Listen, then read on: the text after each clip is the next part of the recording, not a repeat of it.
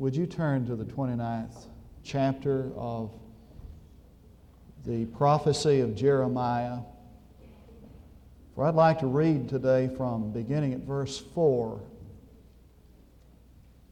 It's kind of a New Year's beginning, New Year's sermon.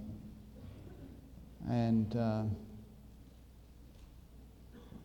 preach under the title, the sermon under the title of Living in the Present Tense.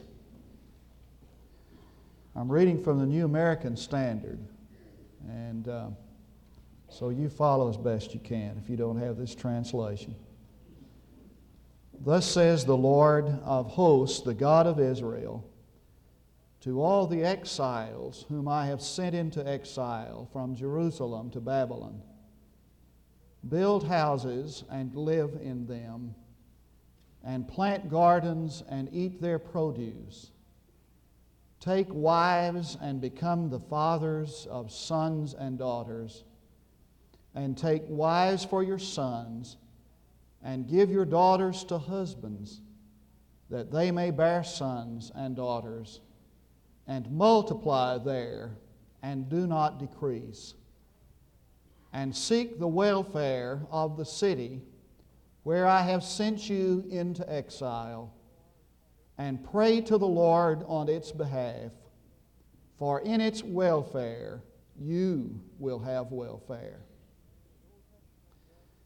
The Old Testament book that bears the name of Jeremiah spans the time of the most turbulent period in Hebrew history, and it portrays the life of one of the Old Testament's most wonderful prophetic figures.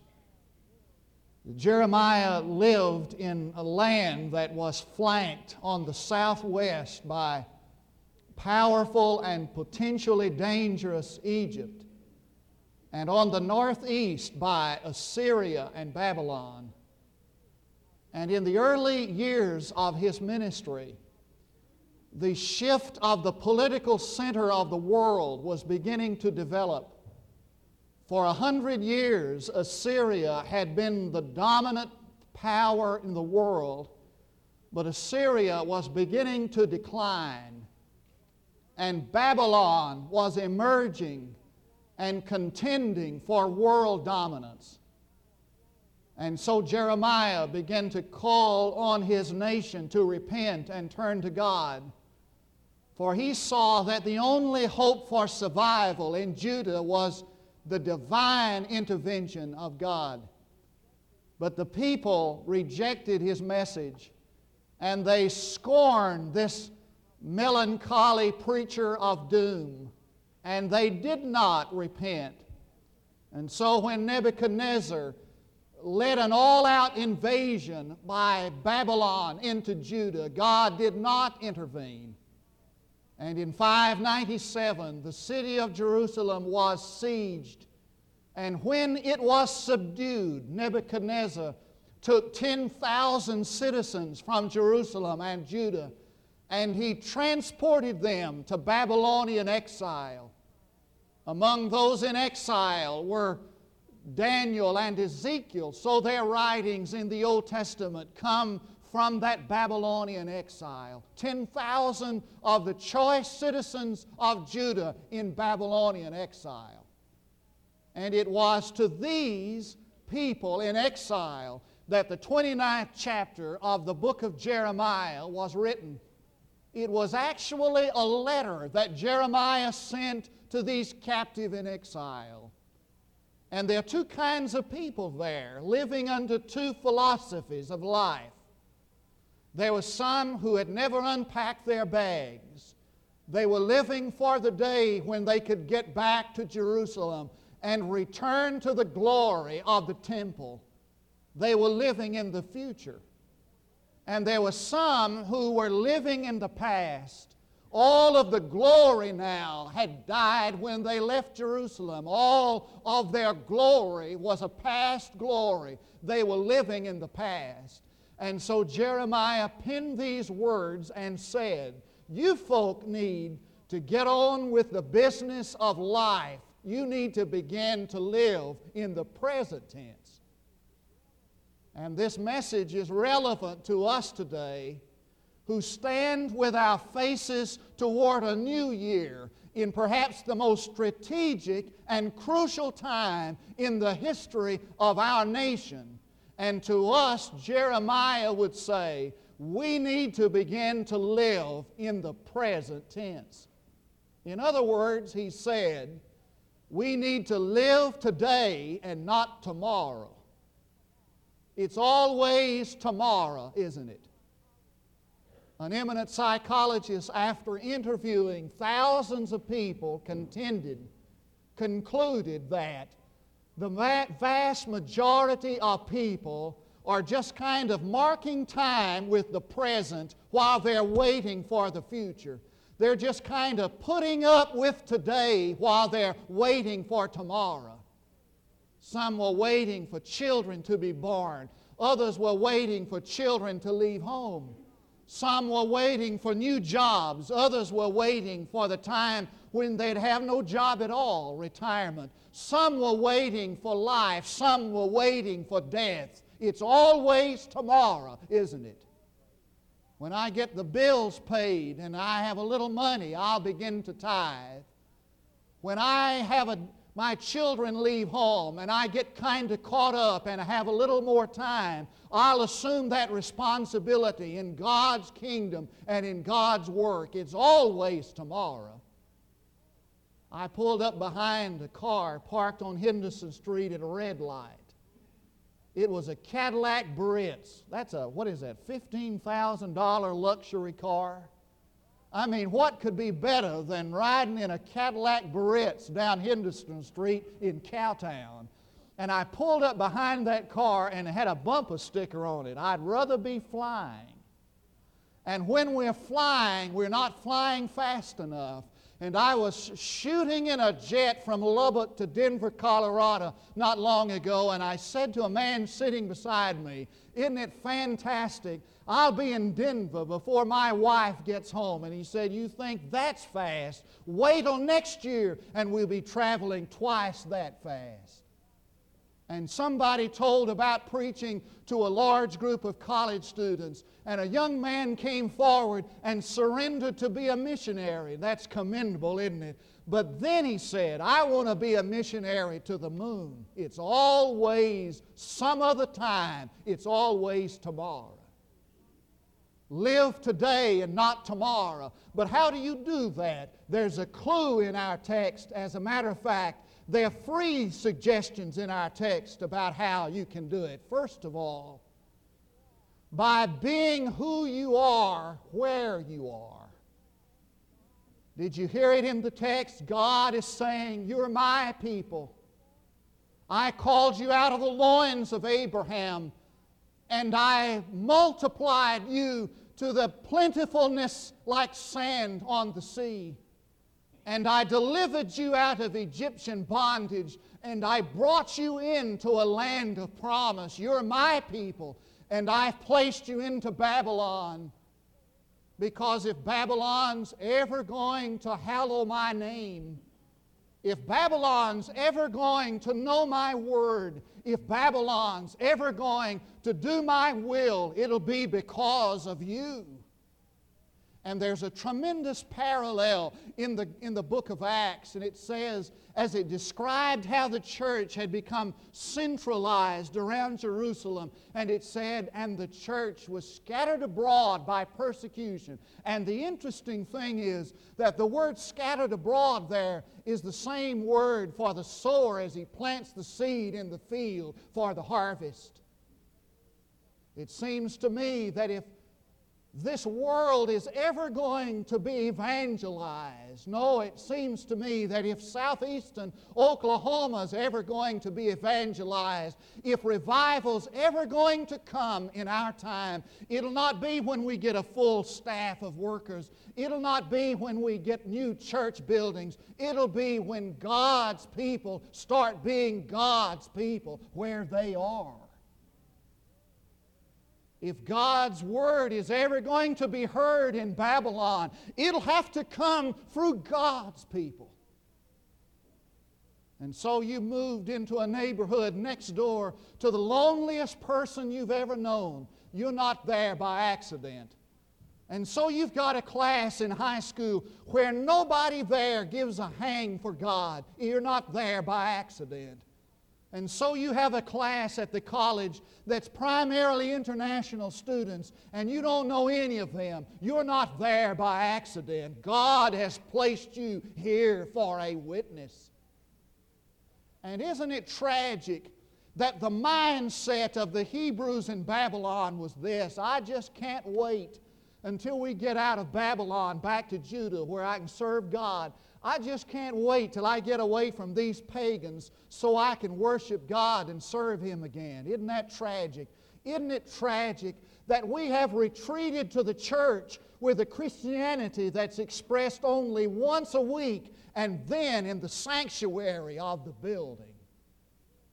You want to live today and not tomorrow, then you're going to have to start being who God has made you to be where you are. Secondly, we're going to have to start giving back to God what He's given us while we still have it. He said, did you notice it? Build houses and live in them, and plant vineyards and eat their produce, and give and have children and give children in marriage. Oh, listen to me, friend. Listen to this. Listen to what God is saying. Can you build a house? Then build it in my name and for my glory. Can you plant a crop? Then plant it in my name and for my glory. And can you have a family? Then have a family in my name and for my glory. And when you do that, you'll find something royal in the rut of the routine. For the big question this morning concerning you and me is not what abilities do I have or what talents do I have. The big question is, does God have back the talent and the ability He has given us? I've had people tell me, preacher, if I could sing like Shelley or like her, I'd sing all the time. If I could teach like he can teach, I'd teach. If I could lead like he can lead, I would lead. Listen, folks, God doesn't want what you don't have. He wants what you have. That's what He's concerned about. I was thrilled when I heard Jimmy Allen tell about preaching a chapel service at Baylor University. And he said when they had an invitation, it was Revival Week at Baylor, and he gave an invitation. He said, a young woman started out down the aisle, and she was crippled. She had her legs in braces, and she was pulling herself along with these aluminum crutches. And he said it took a long time for her to kind of clank her way down the aisle. And when he bent over to hear her decision, she spoke with a lisp and said, I always thought God wanted me to be a missionary. But any fool knows that I could never be a missionary. So I want God to know that I am committing myself to Him just as I am.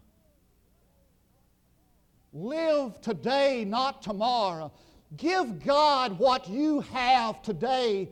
If you can do it, if you have it, if God has given it, then give it back to Him. Give back to Him what God has given you while you still have it to give. Live today, not tomorrow. How can I do it? Point 3. By seeing what is happening to me from a divine perspective. Now watch this. Did you see in the text how many times He said, I sent you into Babylon? I think in the King James it's, I have caused you to be carried away into Babylon. Now I can just hear the folks the Hebrews in Babylon saying, if we'd have had a stronger military, we wouldn't be here. Or I can hear them saying, cursed is this captivity and this bondage. And I hear them rebelling against the day they were carried away. And God just kind of slips up and taps them on the shoulders and says, you're not there because of the lack of military strength. And you're not there, this is not the worst day of your life, your captivity.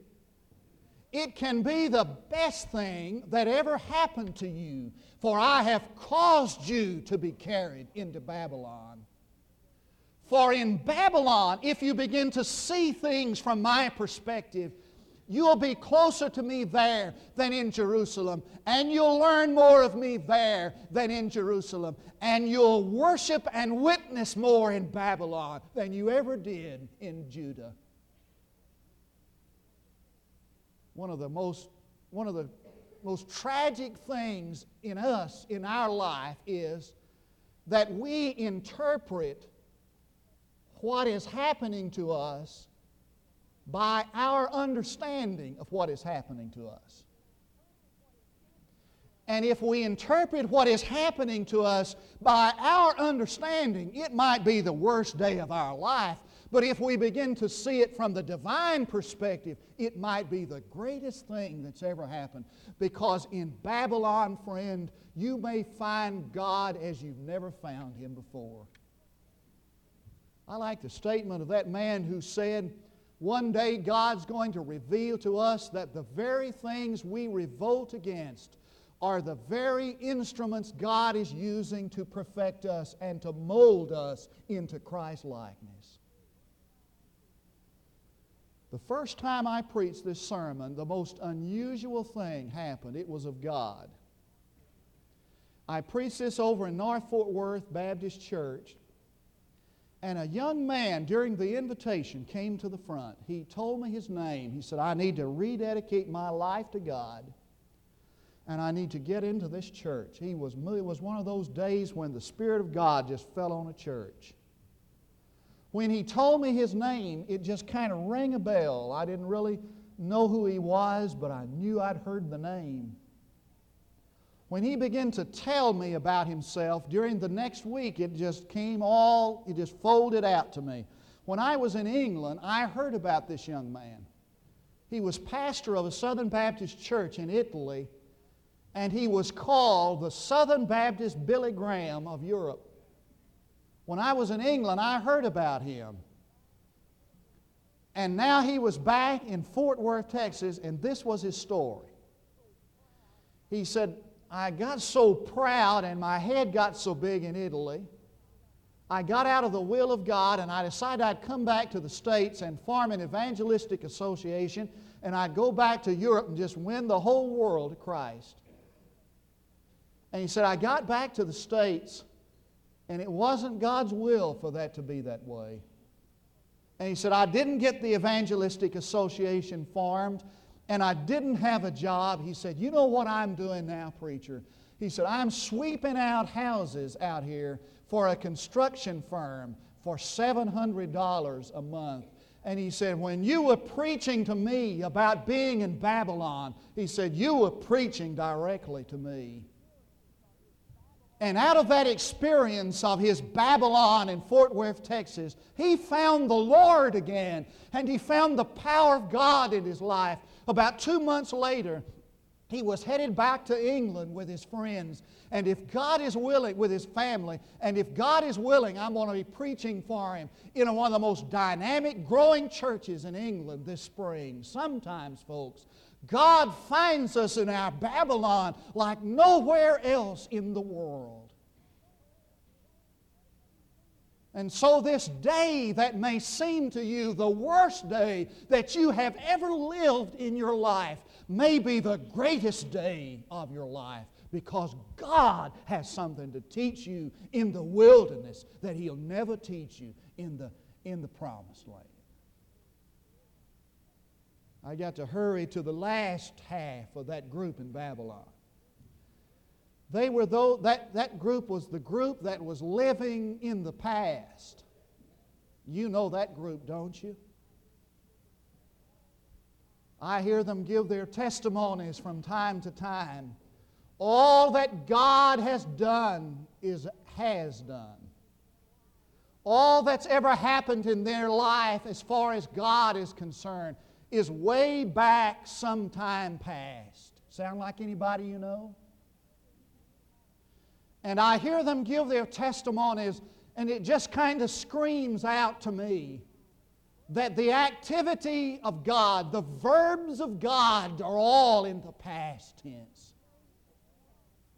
And I want to say to them and to my own heart, isn't God doing anything in linear action in the present tense form of the Greek verb? Isn't God doing anything in your life today? Is all that you can think about, is all you know of God something you experienced yesterday? I imagine that I'm preaching to a large group of people this morning who would have to confess that most of what they know of God has been something way back there somewhere. Live today and not yesterday. How do you do it? 3 things. Number 1, by remembering or recognizing that the God of today is the same God of yesterday. He hadn't changed. He's immutable. First little church I pastored was out south of Fort Worth. I was in a seminary. It wasn't the first church, but my seminary church. And every summer they'd have a tabernacle revival. Now they had reminded me of this auditorium, beautiful air-conditioned auditorium without bugs. But they wanted to go out under the tabernacle for some reason and have their revival in the heat and bugs and traffic. And I could hear them talk for weeks prior to the tabernacle revival. And all during the revival, this is what we talked about: the glorious revivals of yesterday.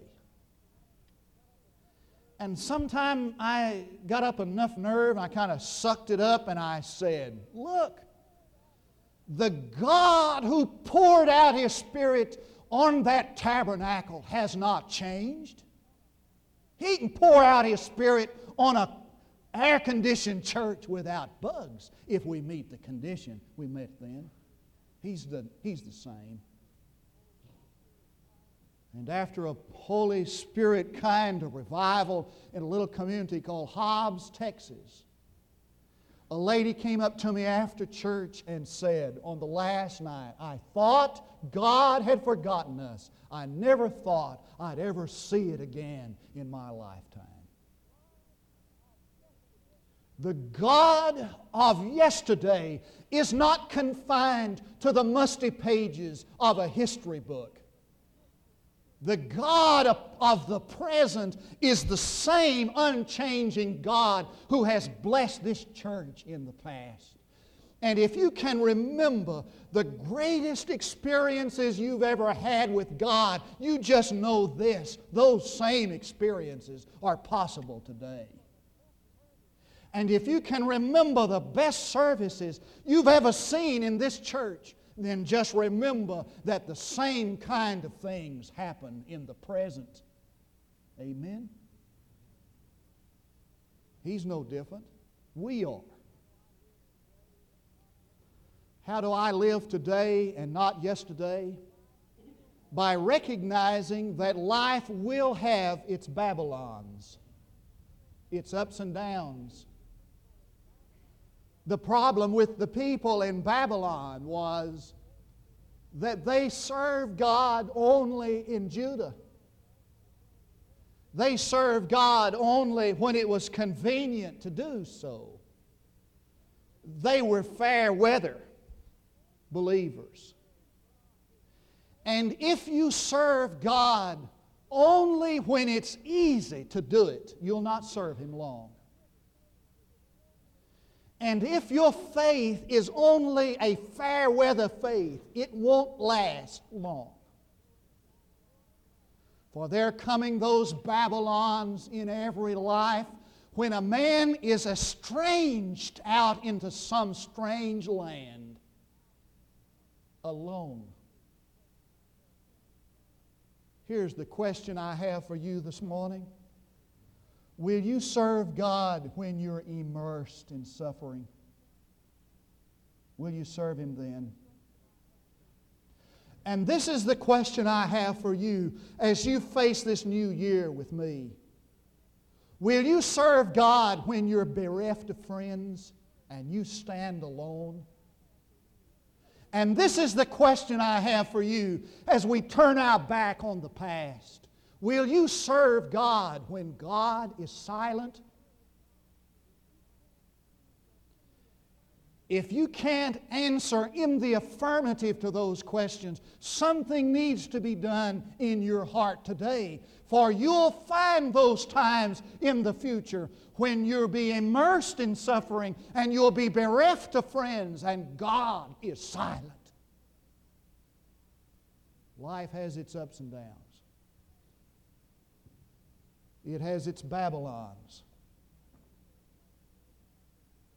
How can I serve God today and not yesterday? This and then I'll quit. By realizing that this may be the last day I have to serve Him. Sometime this week, I'd like for you to turn over to the 30th and 31st chapters of Jeremiah. And this is what you'll find. I'm going to break the arm of the Babylonians, and I'm going to crush their power, and I'm going to bring you back to Judah and Jerusalem in power and great glory. You go on and live today in Babylon because it may be the last day you will live. 3 boys in a hot rod came wheeling into a service station in a little hill town in Tennessee. True story. They were gassing up and heading out of town, and they had a McKeg ice down in the back. And as they were gassing up at the little station, somehow, some way, the conversation, perhaps it was a Christian attendant, a man living in the little town, knew what these boys were up to. Perhaps he posed the question. I don't know how it started. But the question got started like this. What if this were the last day you would live? And one of the boys laughed and he'd said, if this were the last day I would live, he said, I'd go out and he said, I'd get me a woman and we'd head for the city and we'd live it up. Another talked about something about some kind of a life of time of revelry. But one of the boys said, if I knew this were the last day of my life, I'd get saved. Well, that ended that conversation. When you're fixing to go out with a keg ice down on a Saturday night in Tennessee, you don't talk about getting saved. And so they crammed her in first gear and they spun out and left black marks on the road. Down the road they went. A cloud of smoke and gravel. About 30 minutes later, past that same service station went an ambulance with sirens screaming. And outside of town, they found that souped-up car wrapped around the tree. And it was the last day any of them lived. How can I live today and not yesterday? By understanding that I don't have but today to live.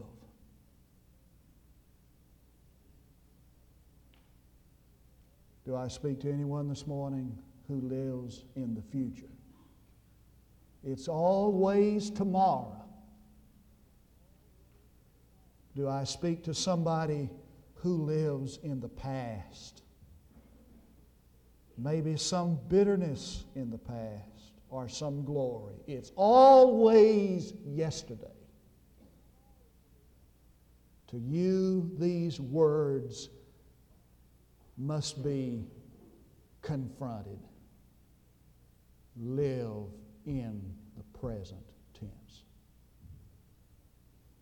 And in a moment, we're going to ask you to do today what God wants you to do today.